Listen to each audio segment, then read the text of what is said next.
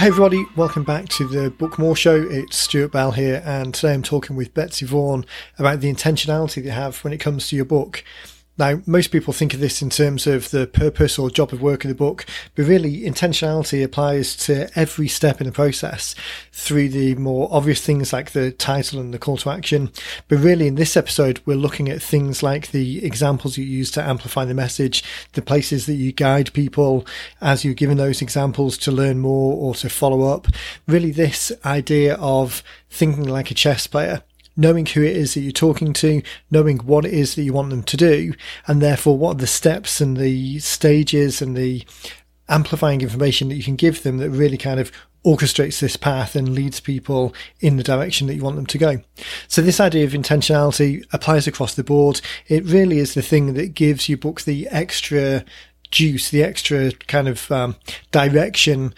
You know what you want people to do. Having all of the content, all of the structure around your book, backing that up and guiding people in that direction is really the thing that's going to make this the most effective marketing tool that you have out there, and the way of getting people to raise their hand and encourage and compel them to take the steps you want to take. So really enjoyed this episode. It was good to dive into a subject a little bit deeper. It amplifies a lot of what we talk about in the book blueprint. So obviously if you haven't been across there, then head over to bookblueprintscore.com to find your scorecard and see where you score across the 8 mindsets that we have that talk about this in a little more detail. So with that, I'll let you get to the episode and catch you on the other side. Betsy Vaughan, how you doing? Very good. How are you? Fantastic. Good, thank you. Although I'm on a slightly different setup because my computer annoyingly died. So I'm dialing in on AirPods today. So hoping that the combination of different audio and my accent doesn't make it too difficult for people to listen to. Yeah, oh, that's better. I only had one AirPod in. Now I can really hear. I was like, there's something missing here. But it was me, not you. Yeah, it's different when you're someplace else or doing something else with a different machine. It just makes you feel all out of sorts, It's surprising how many things kind of throw a span in the works. I guess that kind of corresponds to people starting getting their books created as well, because it's doesn't take much to knock you off the ideal path of starting and then get That's sidetracked. A great segue. I know, right? That was really good. Look at that, seamless. Look at that. And what are we going to talk about today, Stuart? Well, I think that we should talk about this, continue the idea of talking about a book and think about intentionality, which I think is the best. I was thinking about the subject beforehand, and I think the best way of describing it is intentionality of content. So not so much about what you want to achieve, but the words that you use, how they match up with that intentionality of purpose. So does that make sense? Makes sense. Does that sound good? Yeah. Perfect. Well, hopefully by the end of it, it'll make sense as well. Okay. All right. So this idea came up because I was talking with Christy. So people who worked with us, a lot of people know Christy because she deals with a lot of people as they first come in, works with people on the 30-minute outlining call, and then to get the content recorded. Have either got Susan or Christy people have worked with in the past. So Christy also has another business. They're an olive oil manufacturing company. It's kind of a small niche batch product type service, so not industrial scale by any stretch of the imagination, but they have quite a big business. Previously, it's all been driven by shows, so they'll travel in the summer around to different shows. Shows, is that a British term? Shows. No, they're like shows. They're like weekend shows, convention shows, home shows. Yeah, that's right. That type of thing. Right. So they'll travel around to those in the summer, mainly outdoor ones. So that's why it's very summer based. All around the country, they've got a big audience from a big group of customers from all of those because they hit the same circuit and they've been doing it for many years now. There's a certain amount of familiarity and people expect them to be there at certain times in certain places. With the whole shutdown, that's obviously impacted this year completely, and they haven't done any shows since I think February was the last one they did, with none really on the agenda, or everything upcoming for the rest of the year has been cancelled. So they're looking at content creation and pushing messages out through other channels. They've got an email list already, but it's not something that they were hugely focused on. So we talked a lot in the early part of the pandemic about stepping up that activity. Obviously, with the events cancelled, that makes it difficult building it in the traditional sense. So we talked a lot about referrals and having their existing audience share their message a little bit more, and backing all of that up, or underlying all of that, is pushing out more content and more intentional content, whereas in the past it was more kind of incidental, or there wasn't quite such a structure around it. So I was talking to Christy earlier on today. We do our own strategy calls on that type of thing. We were talking earlier today about this idea of intentionality, and it's the same, really. We were using an example of books because Christy's obviously got a lot of experience on that side of things with the work that she does for us. So we were using that as the bridging framework for the examples that I was giving for them and their business. So it really hit a nerve in terms of her interactions with people who are early in the process, just coming on board, thinking about their book and where it sits within an overall funnel and what the purpose is, the job of work of it is. So the examples that we were given resonated there because a lot of other people have the similar challenge. It's almost like there's in its worst example, there's a thought of, I need to write a book. This is some words, I should just use these words, kind of with no thought of intentionality at all. So some great examples of that. So really good opportunity to dive into this a little bit more.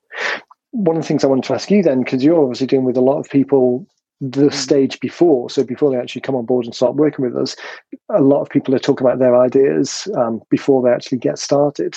So this thought of intentionality of the job of work, of what they're trying to achieve, does that come up in those conversations, or do you ever speak with people where I just need to write a book, I should write a book, I've been told to write a book, but I don't have any more thoughts further than that? Do you know, we speak to both. I speak to both, but lately I would say there's been more people, I think because they have this newfound time, and things are a little bit different, and maybe they don't have time, but it's popped up a lot in the last few months. And so I do hear that a lot. Oh, I've really had this idea that I should write this book, and everybody tells me I should write this book. And, but then they get to the end of that. Oh, my mom says, and my clients say, and this person says, but I'm not really sure what I would say. Right. And, and it's just a reminder of, what would you say if I was sitting in front of you? That's like, those are that's what I should talk about. Yeah. Let's talk about, we're talking about your business. Like, what are the most important things to talk about if you were talking to a potential client or a potential colleague, or what are those things? And so, we do hear it a lot. We hear a lot of like, I just know I'm supposed to write a book. And then when you remind them of all the things they can do in that book and the information they can get out to people, very quickly, rather quickly, in a short amount of time, relatively speaking, and you get it out there, and what it does on the flip side with the additional credibility and just people. They say, will I be an expert? Well, you may not be an expert. You may be doing this for 3 months, but you put a book out and somebody's going to think you're an expert. And so you might as well, like, oh my gosh, and you're an expert more than the person reading it who's just starting their journey and is an outsider to the business and is unsure of what steps they should be taking or the questions they should be asking. Right. So this idea of intentionality then comes up across everything that we talk about. So there's the picking the single target market, having a clear outline that leads people from the beginning to the end, the clear call to actions, the next steps. This thought of, I have a cover on the book with a title, so what's the intention behind it? I have the table of contents that can lead someone to the call to action on the back. So what's the intentionality of that? The chapters themselves, there are words on the page. I could put any words on there. So what's the intentionality of that? What's the job of work that each of these pieces should do? So like the single target market is one that we talk about very often because it dials the subject in and keeps that intentionality very focused. But even down to things like the table of contents, it's such an afterthought. It's such a functional part of the process for most people that don't even think about it. The table of contents just comes about from the chapters, the content that's there. They don't think about the intentionality of the table of contents as a standalone tool, as a standalone part of the process. It's just a byproduct of other stuff. But when you start thinking about the intentionality of the table of contents as being someone's going to get a copy of the book either physically or digitally, the table of contents is one of the most read pages because people flick in and stop in that page if it's a physical book, or it's within a couple of clicks if it's a digital book. So very much people are used to reading and looking at the table of contents as a roadmap to know and understand or help reinforce that they're in the right place.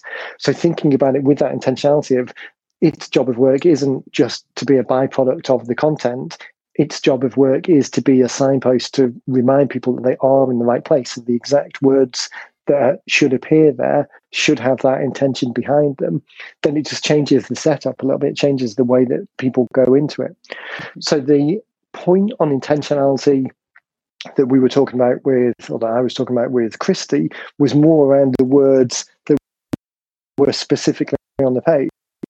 So a lot of the other elements we've talked about in the past, I don't know that we've talked about this one so much. So obviously she's very familiar with the scorecard.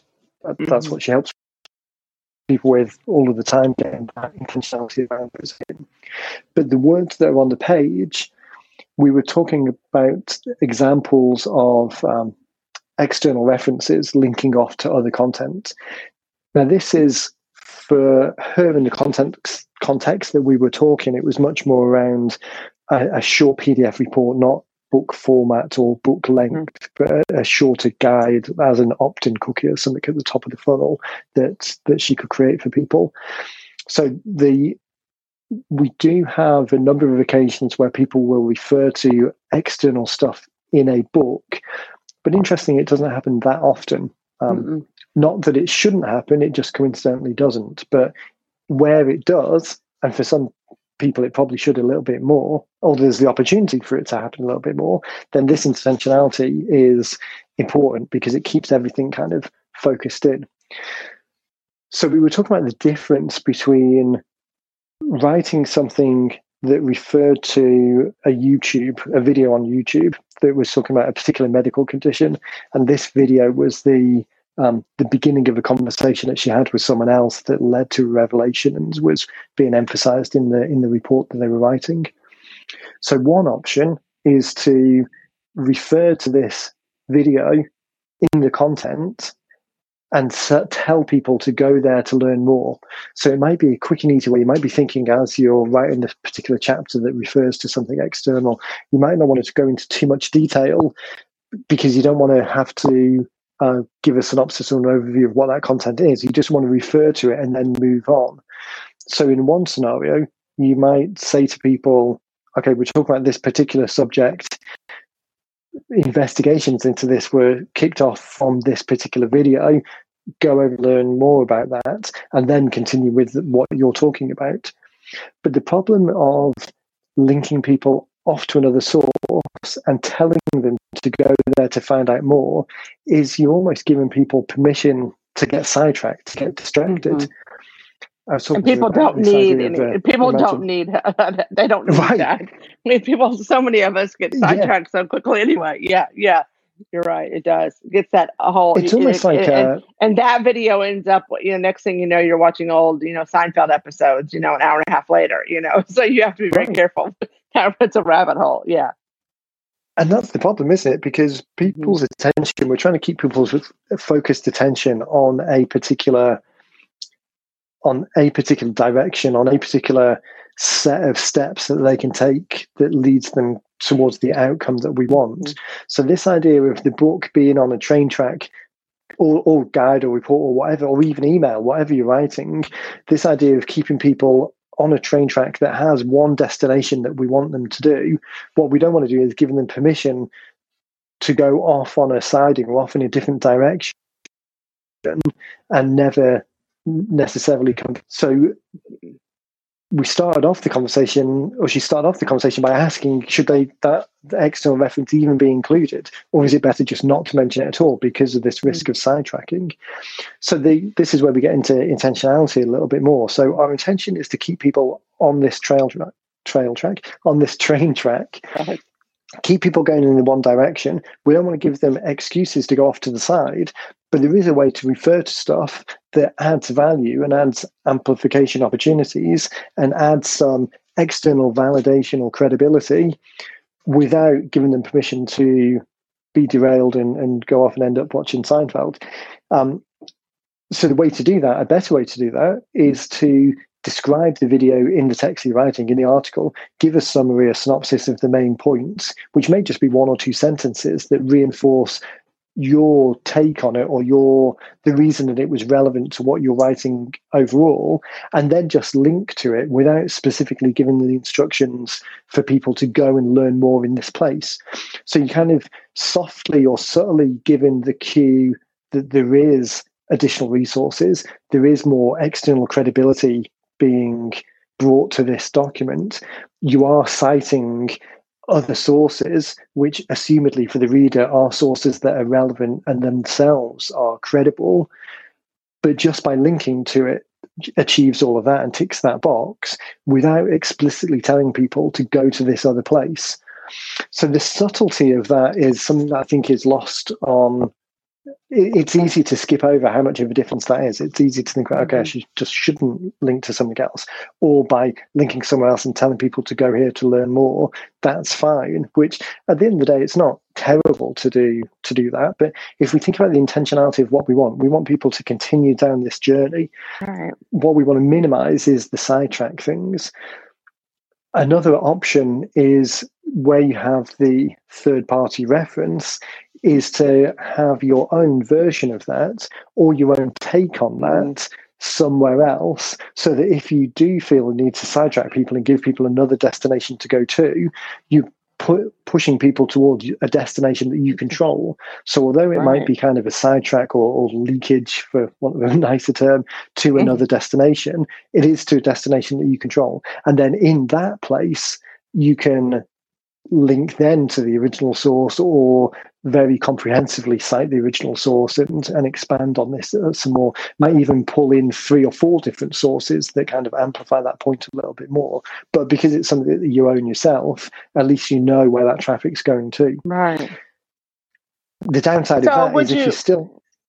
No, go ahead. I'll come. Well, I was just going to say, like, if you think about, I'm thinking like in a book setting, if you make reference to some outside source, be it a YouTube video or someone else's video, whatever, mention it, and maybe can you mention it a couple of times, maybe, and then just use a reference page in the back of the book, and say, oh, this study from, to do that, so people get to the point and they go, oh yeah, I remember that study they were talking about, or that video they were talking about. Now that would be the ideal time to go, Yeah, I think there's 2 ways of doing it. So one is to have that inline link. And again, to a certain degree, come back to intentionality and how this tool works in the bigger picture. If you know that 100% of your books are going to be published and going to be printed, then having inline links to something doesn't make sense because there's no blue underlining. It's not actually a link. You need to explicitly reference it. So understanding how it's being used does make a difference. One way of doing it then is having an appendix and a reference section, as you suggest, with all of these additional resources. Now, the downside to that is in our use of the books, as we're talking about it with the majority of people listening now, it's as a lead generation tool. We want them to take an action. We don't necessarily, we're not looking at creating a citable reference source in its own right. It's not a book in a traditional sense that it's published and validated and the book is the product, so you want to sell as many books as possible, in which case it might make sense to pack as many additional references in the book, because the book itself then becomes a reference tool for people.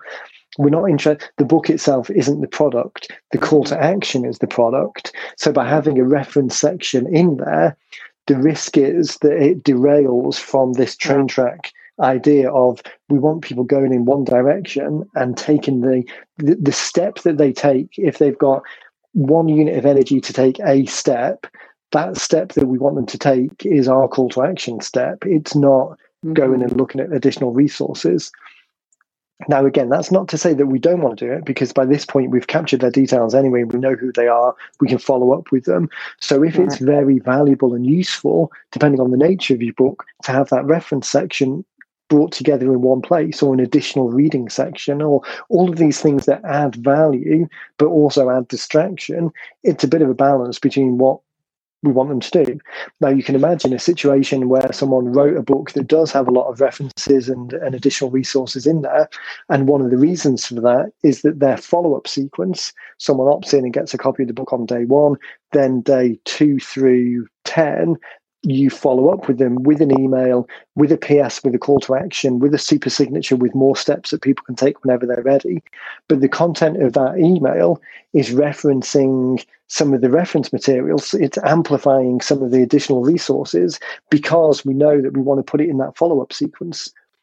So let's say, for example, I'm trying to think of a practical example to back it up with. Let's say you had a book that was talking about a industry best practice on why that sprang to mind, apart from the fact that I'm looking at my dead computer, so maybe technology's on my mind. But let's say you had a book that was talking about data center migrations. We've done a couple of those in the past, coincidentally enough.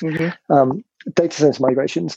Now, that as a book is the subject and the content and the call to action is going to help people who are first thinking about it take some assessment steps, and here are some things to consider. Here's some best practices that you need to be aware of. And the call to action, the next step, is to do a scorecard or do an assessment, or follow up on a white paper, or a checklist of things you need to be aware of. If in that book you also referenced 5 white papers, industry-leading white papers done by Gartner and whoever else might be out there,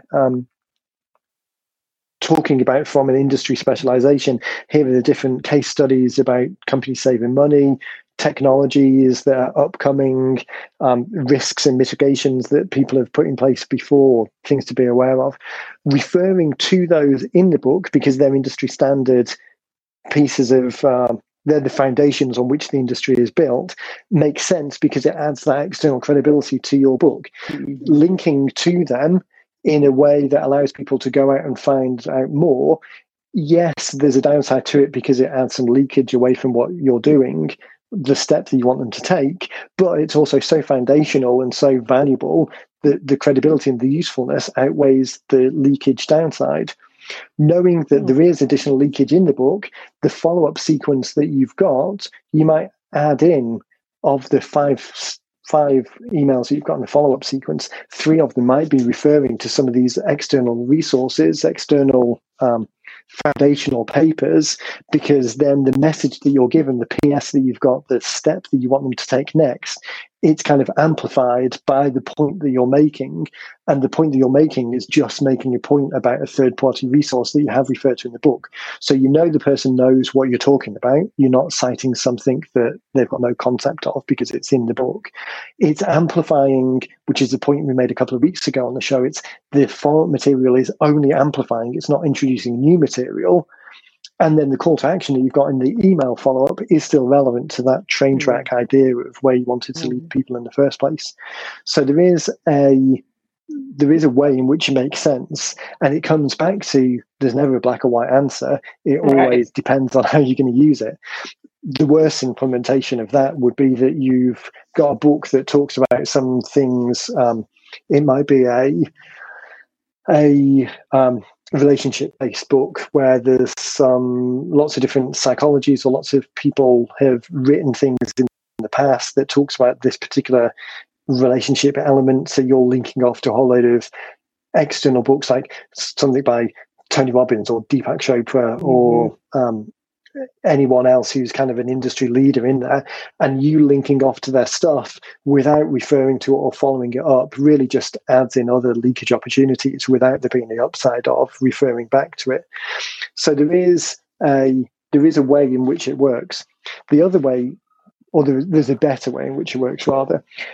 The other reference way that adds some credibility and value right there and then in the document which is putting inline references. So not that you're pointing people in a reference section. So as they're thumbing through the book and they get towards the end, they're you can see them coming over the horizon. They're approaching your call to action. They're getting closer, and then they get to your reference chapter and they're sidetracked and they disappear.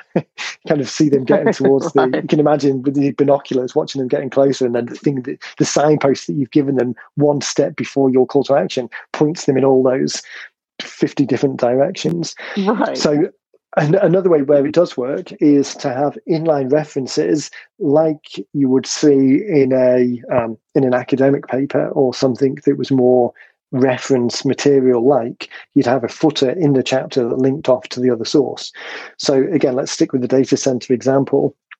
You might be talking to some statistics that's in this one foundational report that's on page 7 of this report that's on the Gartner website, referring to it in the context of the book, and then having a footnote below that links off to that deep link specifically to that resource.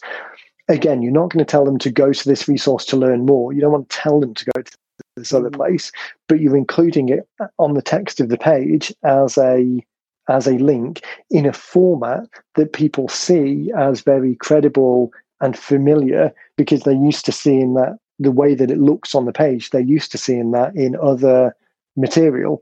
So they're used to seeing it in reference books or academic papers or in more traditionally published books. Now, the benefit that has is it's a kind of a psychological cue that this is cited material, and because people's eyes are used to seeing this format in traditionally published books that have lots of external editors that fact check, and what appears in a page in this format is all externally validated and credible in every other example that they see it. So by default, they're going to perceive the way that you've done it in the same way, as externally validated and credible. And to a certain degree, they're not even going to need to click on the link to find out more, because the text that you've got on the page describes the situation that you're talking about anyway. You're talking about the statistics that are on this external foundational report. I don't know why I pronounce that so strange. Report, yeah. So you're referring to these foundational statistics that are on this page. You go on to talk about it and why it's relevant to what you're writing about. Someone sees the reference in a format and a footnote in a format that is familiar to them. So their brain ticks the box that says, okay, this is obviously credible citing, because what I'm seeing is a format that I'm very used to. So that psychological momentum going in the same direction, they're ticking the box on this kind of railway line towards your destination. They're ticking the box of credibility all the way along, because they're seeing citations that mentally they're assuming are credible. They're not feeling the need to go and follow those up. I mean, particularly in a print sense, because who wants to go and type out a long URL? Yeah. But you get the benefit of all of the references and citations and referring to other things without sidetracking people. And it's really this sidetracking thing that is the main point. Right. What we don't want to do is exactly that example I just joked about. You don't want to be watching people with these special binoculars reading through the book and getting closer and closer and closer, but then in every chapter or at the end of the book, they've just got a signpost where you're explicitly telling them to go somewhere else to learn more. If they want to choose to go somewhere else to learn more, and they're grateful to you because you're giving them amplifying opportunities, you're giving them the references to the places that they can go if they want to, that's different from telling them to go those other places. So you are still getting the benefit of those external resources, but you're not specifically telling them to go elsewhere. And again, as we said before, it gives you the opportunity. You can also amplify some of these things in emails in the follow-up sequence. So it opens up a whole world of amplification, because you are referring to these other bigger sources, but it's not that you're explicitly telling them to do that. You're just referring to it as an opportunity.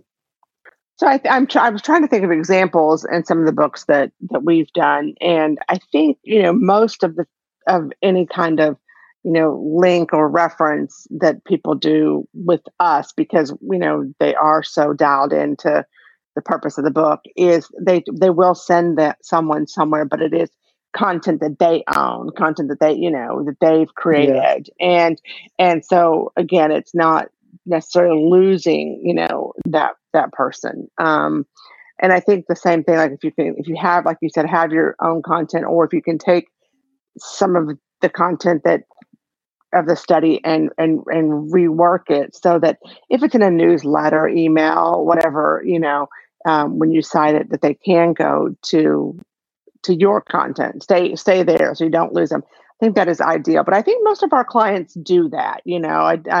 There are references to studies and statistics and things like that, just things I'm thinking of.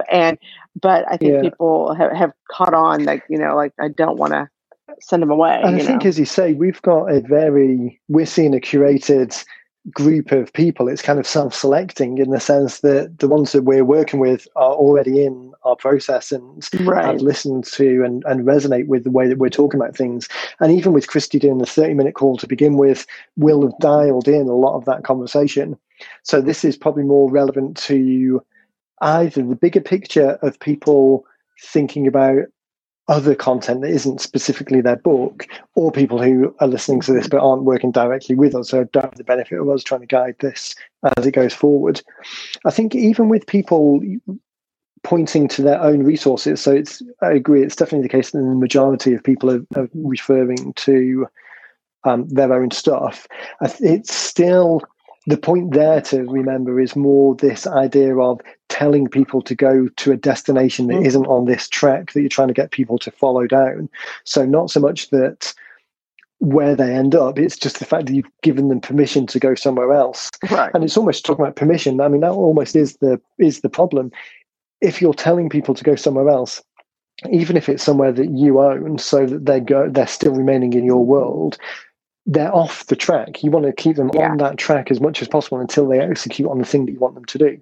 So by giving someone, if you put a reference in a book but don't tell someone explicitly, go here to find out more, then someone might go there, but to a certain degree they're going to feel guilty about going there and psychologically be coming back as quick as possible, because the thing that they've started doing, the reader's brain said to them, okay, I want the outcome that this book promises, so I'm going to get this book in order to get the outcome. So because I've made this decision, I should continue with this until I get the outcome. And a sidetrack, going off to find more additional information, is not achieving that goal. It is a sidetrack. It's a distraction around the edge. It's not finishing the thing that they started. So there's a certain amount of, okay, I'm going to click on here, but I know I need to get back. Whereas if they're reading through it and you tell them, okay, now go over here to look at this YouTube video, even if it's your own YouTube video, it's almost like, okay, I'm going down this track, I want this outcome, but someone's told me to go this other direction. Oh, thank God for that. Someone's given me permission to go into YouTube. And now I can go and look somewhere else. And, oh, well, if I happen to now end up on Seinfeld episodes or cat videos, well, I mean, that's not my fault. Someone else told me to come down this route. So there is this element of the permission structure to allow people to go off the track that they opted to join in the first place, but you want them to finish. It's that slight underlying psychological cues exactly excuses it's amazing. That people are willing to give themselves. It's so true. I'm one that so I think we're cutting out, so I don't think we can hear each other sometimes. So I think I'm one of those people who because I will get easily distracted. I know that about myself. And so I try to make notes throughout my books. I used to just, fold over a page and then I have to remember why I folded over the page or that kind of thing. And now I'll put little tabs so that they're, right at the place that if there's something I need to go back and look at or want to investigate a little bit further, but, I think, getting to the end of the book and ultimately, especially with our books, letting the reader get to the end of the book and then, directing them to what your call to action really is, the ultimate purpose is, is far more beneficial than sending people off on these other, sidetracked avenues. And it's difficult as the business owners think about writing this. I mean, in theory, you're doing this because there's marketing benefit, but you're not a marketing professional. You're a professional in whatever your business is. So knowing that you want to do this and having an interest in marketing and and wanting the outcome, it is difficult to think about intentionality at every stage of the process.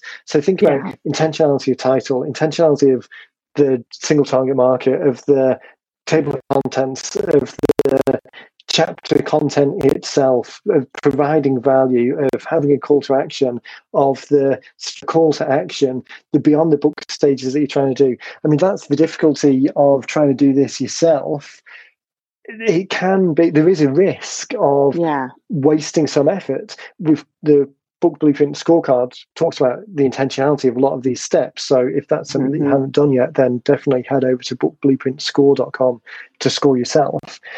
But you can imagine that someone with the best intention of knowing that they need to write a book for the business, that it's a beneficial thing to do, of having the ballpark of all of these other things kind of dialed in, but scoring only kind of middle of the road score on a scorecard, but still putting in 100% of your effort, where by dialing in each of these elements a little bit more, you could score very highly and make each stage of it far more intentional and far more beneficial than for the same amount of effort going in, or virtually the same amount of effort going in, just get an exponentially better output. But it's, I mean, that's really the benefit of working with us. I mean, not wanting to turn this into the ad section of the podcast, but that really is the benefit of working with us, because all of that heavy lifting around the intentionality of things, that's what we bring to it. So it's far less likely that it's going to be skipped over or not thought about. So if as you listen to this, if this is something that's resonating, if you're really looking to amplify that book blueprint score and make it the most effective tool possible, then definitely head over to 90minutebooks.com and check out more of what we do, and either jump on a call with us just to talk about it, or follow the get started links to get started. But if you're adamantly in a DIY state of mind and want to do this yourself, then at minimum head over to bookblueprintscore.com to fill out the scorecard for your own idea and really get the intentionality of each of these parts of the process dialed in. So you're going to be expending some effort on this anyway. It might as well be the most beneficial effort or the most effective effort that you can put into it. Absolutely. So with that, looks like the technology held. We can hopefully we're still recording. Hopefully. Anything that hopefully anything on that we've missed or skipped over, or any I think words? I think it's great, valuable information, something to think about. Like you said, that's sort of what we do. That's what we do. We think about those things. We do all that heavy lifting for you, and so something that you don't have to think about. So it's great information putting out there. I think even if we weren't doing a book with us. They're doing a book on their own, like you said, or if they're just doing weekly emails or monthly emails or whatever. I think valuable content right there. Yeah. Idea. I mean, again, I don't know anyone that's done this particularly, but the scorecard, filling out the scorecard, but just changing the subject. I mean, we've built it around creating a book, but to a certain degree, it works for other content as well. Maybe not quite such an exact match, but you can, just as you say, you can use the same framework for emails or newsletters or whatever whichever communications you're putting out there. This intentionality idea across the various different stages, just as good a fit for that. Okay, very good. Alrighty. Well, thank you for your time as always, Betsy. And always thank you as you're listening. I think the two takeaways are either head over to bookblueprintscore.com to if you're in this kind of DIY mindset of going through yourself to really think about the intentionality, or reach out to us at support at 90 Minute Books or hello at 90 Minute Books. Either of those will get through to us. Hello at 90 Minute Books is probably slightly better if you're not actually a customer. But yeah, reach out to us with any questions around this. More than happy to jump on a quick call to talk through it, and otherwise follow the get started links, and we can help you get your book really dialed in and as intentional as possible. Yeah. So that sounds good. We'll wrap there. Again, thanks, Betsy. Thank you for listening, and we will catch you in the next one.